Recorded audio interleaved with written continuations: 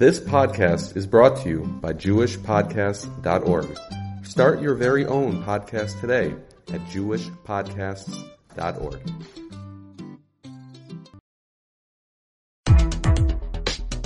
You're listening to the Yeshiva of Newark at IDT podcast. I'm your host and curator, Rabbi Abram Kibalevich, and I hope you enjoy this episode. Is Igros Moshe Yerodei Chelek Aleph Siman Reish Yud Daled, and it's titled B'Tevel Shel Acherim Shemutar Lechol Mitzad B'Koach Nefesh Im Yachol Lafris Trumas HaMaisros. Let's put some background to that. The Gemara in Yuma Pei Gimel says that if somebody is deathly ill, then you can feed them anything. However, you should feed them hakal. You should feed them things in right. You should first choose to feed them things that are less asur.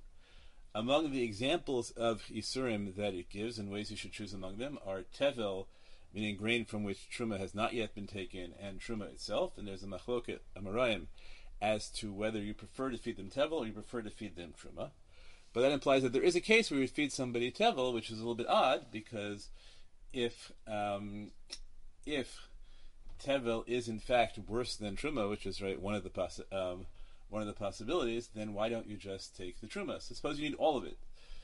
So the suggestion that the Chassam Sofer made via the Chacham Tzvi is that you can still take the truma d'oraisa and then be mevatel it. Even tell me, okay, it's forbidden to be mevatel isur l'chatchila. You can't take something that's asur and deliberately add it to a pile, make it batel, and then have a greater amount, thereby transforming the isur into heter. Okay, but that's not as bad as the other isurim here.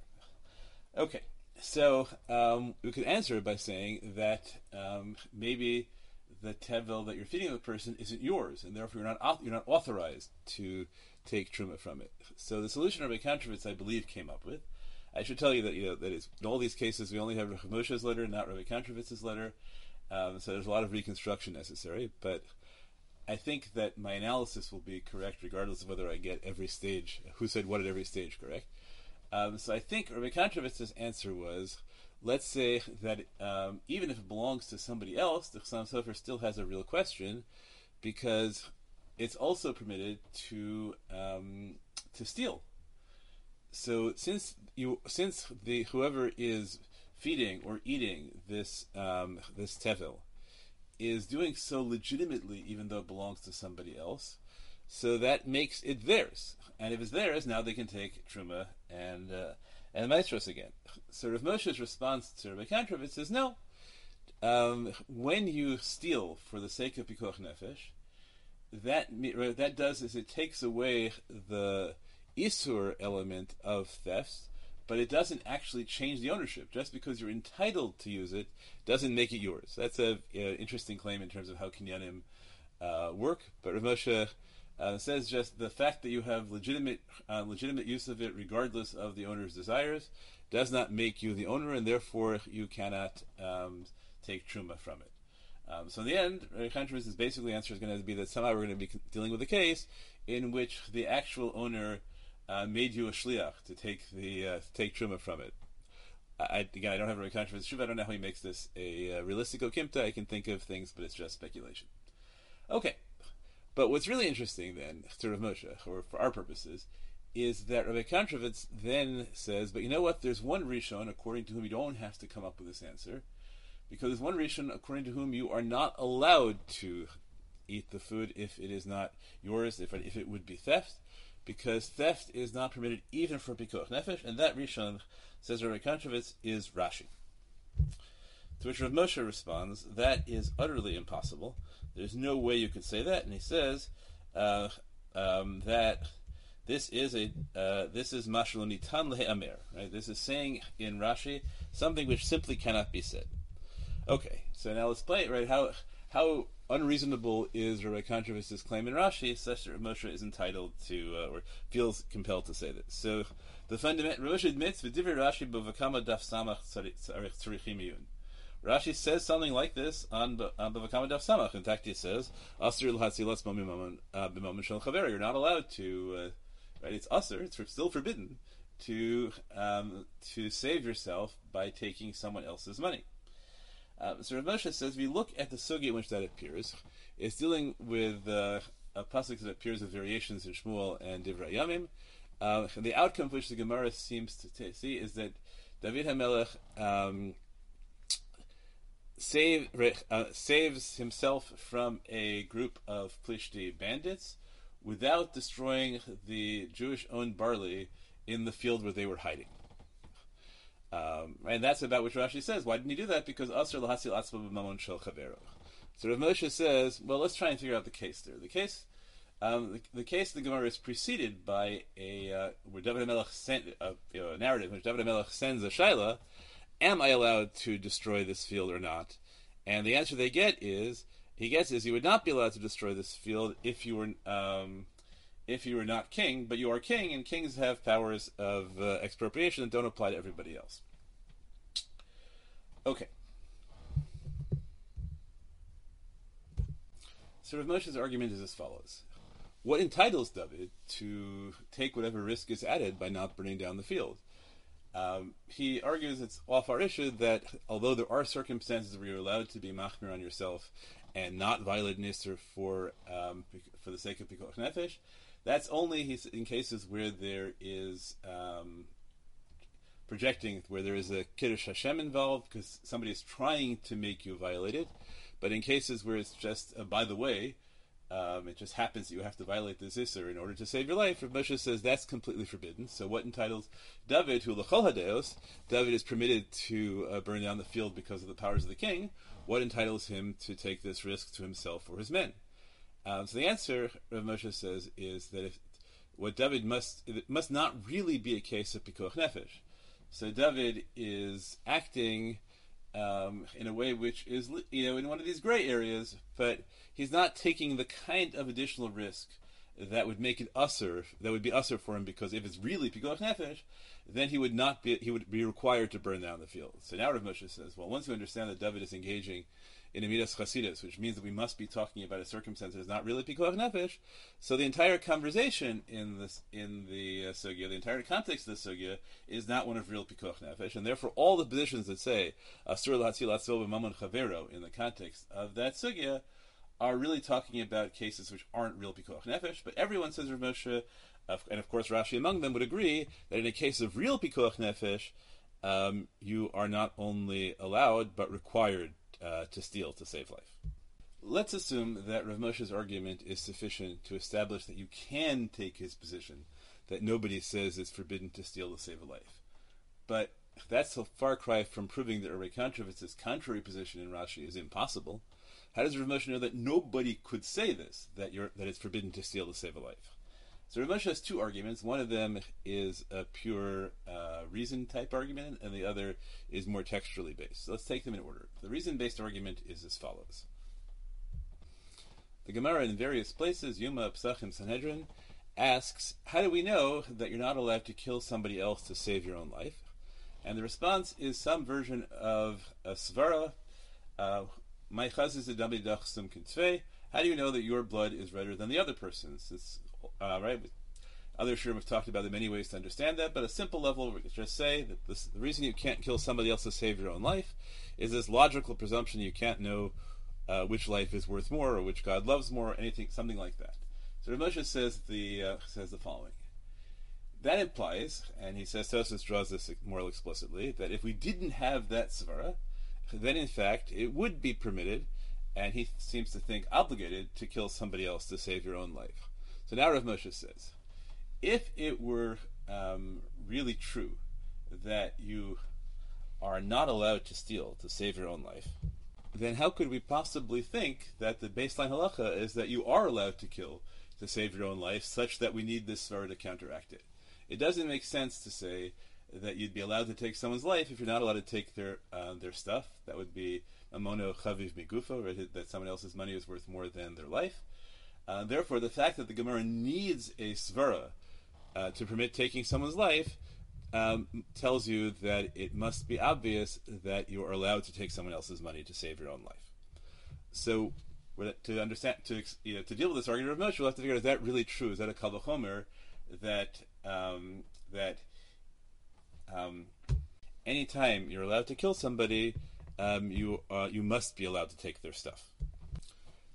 Rav Moshe's other argument is that the Gemara in Ksubos quotes the position, Daf Pei Gimel quotes the position of Meir, that if witnesses agree that they signed a particular financial shtar, but then say, but the document is still false, and I only signed it because my life was threatened if I didn't sign it. Rav Meir says you don't believe the witnesses recanting, you don't believe that the document is false, because Ein Adam Mesi Masmo Rasha, or at least that's our havmin at this point, because people don't declare them, right, are not believed when they claim that they have committed and that they are wicked people, meaning that when they've committed a particular kind of wicked act. So what's the wicked act here? They signed the document. Now, why shouldn't they have signed the document? So Rav Chisda says Rav Meir must hold Edim Shamru Lahem Chismu Sheker V'al Tergu Yehergu V'al Chasmu Sheker. So Rav Chisda says Rav Meir must hold that witnesses are supposed to give up their life rather than sign. Rava responds to Rav Chisda and says, hang on a sec. If the Edim came to us and said, should we sign or not, we would tell them, sign. It's Pikuach Nefesh. So how can we now say that by admitting that they signed, they're calling themselves Rishayim, when we would have told them to sign? So the answer, Rav Meir's position must be based on a different sort of logic. So Rav Moshe says this proves that the exact language of the Gemara, right, is Rava says, right,